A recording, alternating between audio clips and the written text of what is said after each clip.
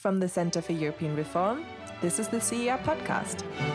It is a critical moment. If we do not act with urgency, we would then severely undermine the liberal order. Brexit means Brexit, and we're going to make a success of it. The wind is back in Europe's sails. We have now a window of opportunity, but it will not stay open forever. Hello and welcome to the CER podcast. My name is Sophia Besch. I'm a research fellow here at the Center for European Reform, and today I'm in conversation with Ian Bond, the CER's Director of Foreign Policy. Ian was the lead researcher on a recent CER Insight that looked at how Europe will change without the UK. And the story of this insight is that in 2016, the CER made 10 predictions about the effect of Brexit on future EU policy. And now that Brexit could be imminent, we looked again at the predictions we've made, taking into account the developments of the last years. Because just for context, when we wrote the first piece, Donald Trump had not yet been elected president, the Eurozone was not slowing down, this was before the surge of Eurosceptic forces in Italy, a different time really. So Ian, we've got our work cut out for us for this podcast. Let's look at the CER's predictions, see how they stood up and where we are now. And rather than going one by one, I want to tackle this in groups, if that's all right. Yep, that makes sense to me.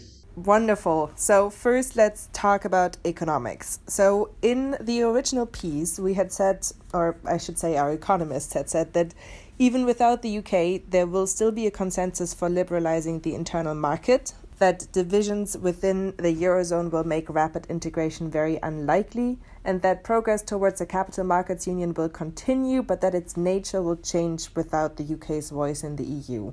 So almost 3 years later, how did our economists do? Our economists did rather well, I would say. The question of liberal economic policy, it seems it's still going to continue, not very fast. The integration of services markets is still quite a difficult thing to achieve. And France and Germany would like to build some European champions in the industrial sector in a rather more interventionist way than the UK would probably like. But on the whole, there are a lot of governments within the EU who are still committed to liberalisation, and indeed 17 of them, at the initiative of the Finnish Prime Minister, wrote to Donald Tusk with their priorities for deepening the single market over the next 5 years. So I think that's quite encouraging. On the Eurozone, as you say, the Eurozone is entering a bit of a downturn. The French ideas, or at least President Macron's ideas for Eurozone integration, don't seem to be making a lot of progress. And I think the question on the capital market is whether the EU decides to try to tap the pool of capital in the City of London or to concentrate on its own regulatory autonomy. And the signs are at the moment that it is doing the latter, and so you may have a slightly more closed European capital market than otherwise. All right, great. So it looks indeed like they were pretty spot on with their predictions. I want to move to climate change next. We said that without the UK, the EU27 might become less committed to ambitious climate change targets, and that the EU may adopt a more centralized system of energy market regulation. How has that played out so far? Yeah, that I'm afraid has stood up all too well, in the sense that although the UK has set itself a target of reducing CO2 emissions from 1990 levels by 57% by 2030, the EU target is only 40%, and a Commission attempt to increase that target to 45% was seen off by countries like Germany and Poland, which are still, I'm afraid, addicted to their fossil fuels. One of those predictions where we would have preferred to be wrong then. Foreign and defence policy is next. We're just speeding through this, but we've got a lot on our plate for this podcast. Foreign and defence policy. EU foreign policy, you said, will remain intergovernmental but may become less active on the world stage and less likely to use sanctions as an instrument of pressure. And then we also said that there may be more enthusiasm for European defence cooperation without the UK, but less capability, and that after Brexit, the EU-NATO relationship may become more difficult. You and I made these predictions in 2016. How did we do? Well, again, I think I wish we'd been wrong. If you look at the EU's performance on the foreign policy side, it has not been very active in some of the big crises like Syria, Libya, Yemen, where one might have expected that the EU would get involved because these crises have had an effect on Europe's security, on the flow of migrants and so on. And I think that even before the Brexit vote, the UK was less active than it might previously have been, and it was one of the countries that made most use of the common foreign and security policy mechanisms in the EU to pursue its own foreign policy objectives. And in the defence sector, there's obviously we've had the launch of Permanent Structured Cooperation, PESCO, and the start of the European Defence Fund. So those are positives, but the amount that's being spent by member states is still pretty inadequate. And I think there's still a tendency to mistake the rhetoric of strategic autonomy for the abilities to carry out operations on our own. And the fact is that Europe is a very, very long way away from being able to carry out operations on any significant scale without relying on external help. Yes, I completely agree with you on that. And also there possibly hasn't been enough serious thinking yet on the side of the EU about how to integrate the UK into these efforts after Brexit. That I think is also true, and that applies probably even more to the next section of our predictions, which was about justice and home affairs and law enforcement cooperation. That's right. Our colleague Camino said in 2016 that without the UK, the EU's ability to tackle cross-border organized crime and terrorism would be reduced. So what's the verdict now? Yeah, this is one where we really wish we had been wrong. But there is a big gap between the level of cooperation that has existed previously and what we're likely to have after Brexit. And no very clear path forward, because the legal obstacles to maintaining that degree of cooperation are quite high. And so we're likely to find that some of the really useful EU tools, like the European arrest warrant, that European countries have used to get suspects out of the UK, and the UK has used to get suspects out of EU countries, most famously the Costa del crime in Spain. Those instruments are going to be replaced by much more cumbersome procedures that take much longer and are much less certain of success. We did also talk in 2016 and again in this insight about the institutional setup of the EU and how that might change without the UK. And we said that the European Commission and Parliament will be less likely to reflect British ways of thinking and working. Do we still think that? That seems to be inevitable. The next European Parliament is likely to have a lot of problems that have nothing to do with Brexit because of the rise of populist parties, anti-European movements in a number of EU countries.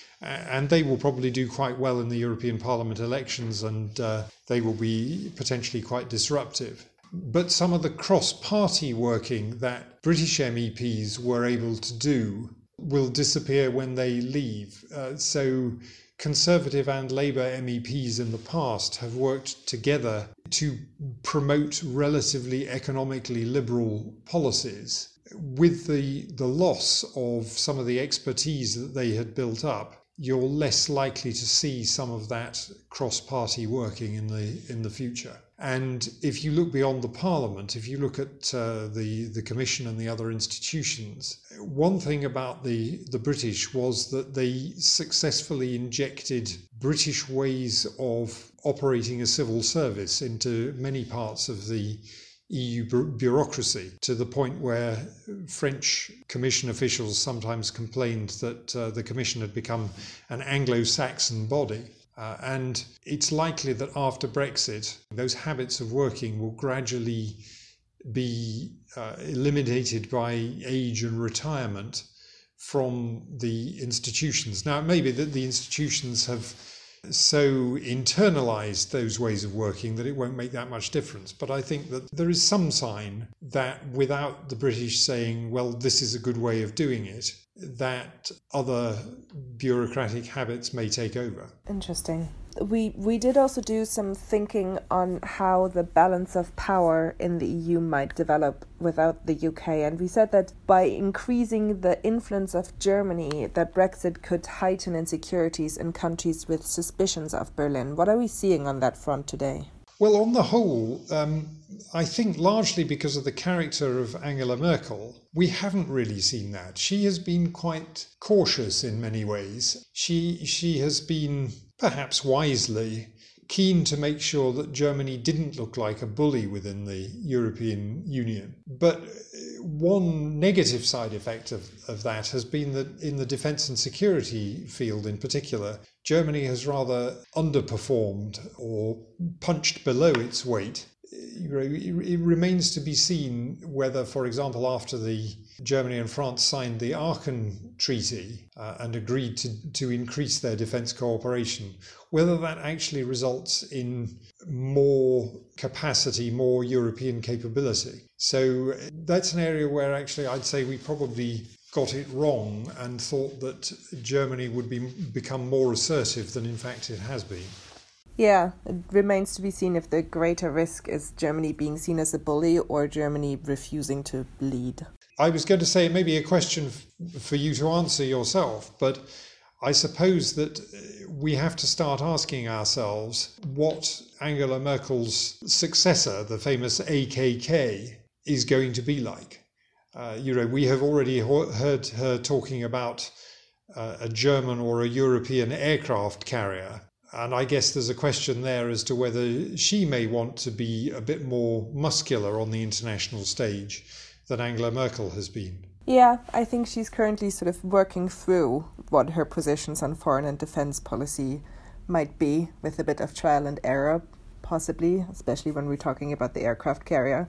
She also hasn't been elected yet. She is a likely successor, but we're not sure yet that she will indeed be the next German Chancellor. I want to come back to our final prediction, which I think is a good prediction to end on because we were wrong and because that's a good thing.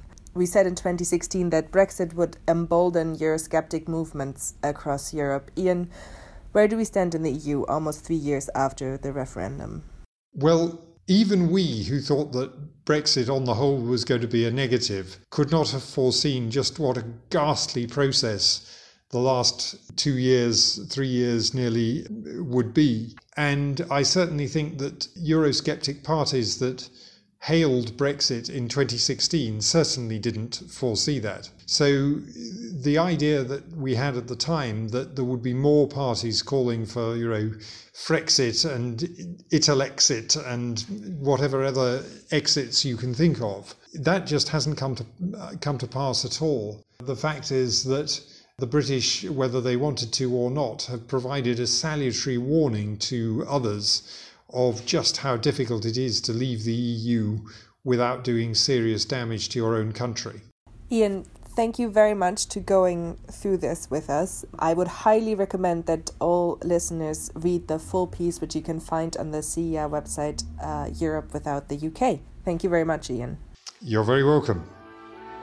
Thank you for listening to the CER podcast. If you have any feedback for us or want to leave suggestions for a future episode, then you can find us on Twitter at CER_EU.